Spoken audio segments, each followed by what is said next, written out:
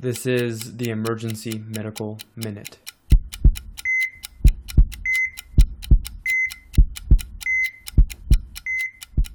All right, Ayo, this is an extension of mine from the other day. So I had like the thallium toxicity one, if you were here that a particular morning.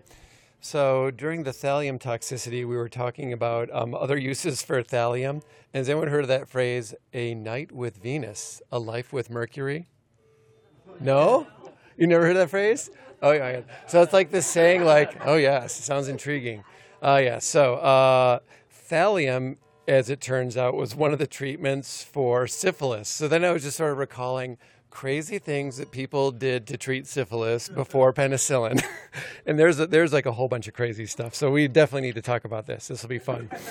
All right. So first of all, syphilis, obviously a really bad disease, and there's no treatment before penicillin.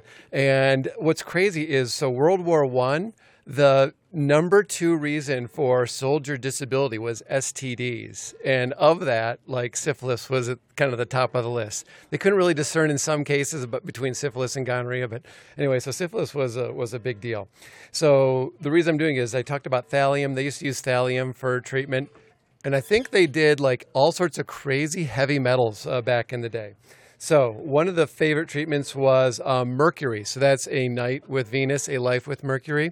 And mercury, you couldn't just, mercury's toxic, just like thallium. You couldn't just do it, one-time dose. You had to keep on giving mercury. And probably more people died of mercury toxicity than from the actual syphilis.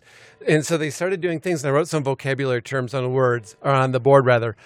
So fumigation, that doesn't sound like a technique that I would use now, but they'd basically heat up mercury in the fumes. You just go into a small room and have the fumes of mercury surrounding you to treat your syphilis. That doesn't sound very safe. Then they got a little bit safer, and they kept on making like an ointment type of thing that you could rub on all of your syphilitic lesions. And the problem is, again, it wasn't one treatment. It had to keep on going on and on and on. So you got toxicity from that. You also got guaiacum. So guaiac, like those guaiac cars we use, is from the guaiacum tree.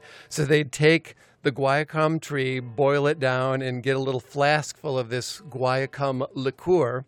And you'd actually have to do that. And this was my favorite instruction. So we give medicines like, okay, take Tylenol, Q6, PRN, fever.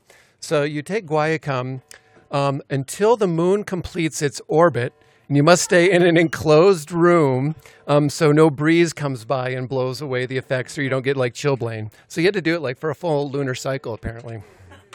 Other treatments were from the barber, bloodletting, vitriol, arsenic, again, keeping with the theme of toxic heavy metals. What was the other one that was good? Salvarsan, which is like a benzyl arsenic compound, and they called it compound 606. So that sounds toxic in and of itself. Bismuth, and I like this one too.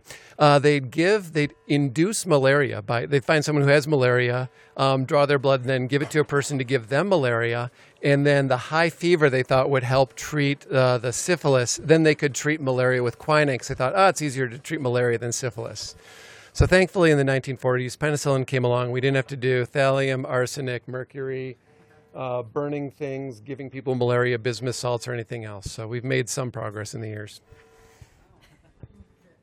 Emergency Medical Minute is and always will be about free medical education. Medicine's most prolific podcast is successful because of our supporters, donors, and of course, our listeners.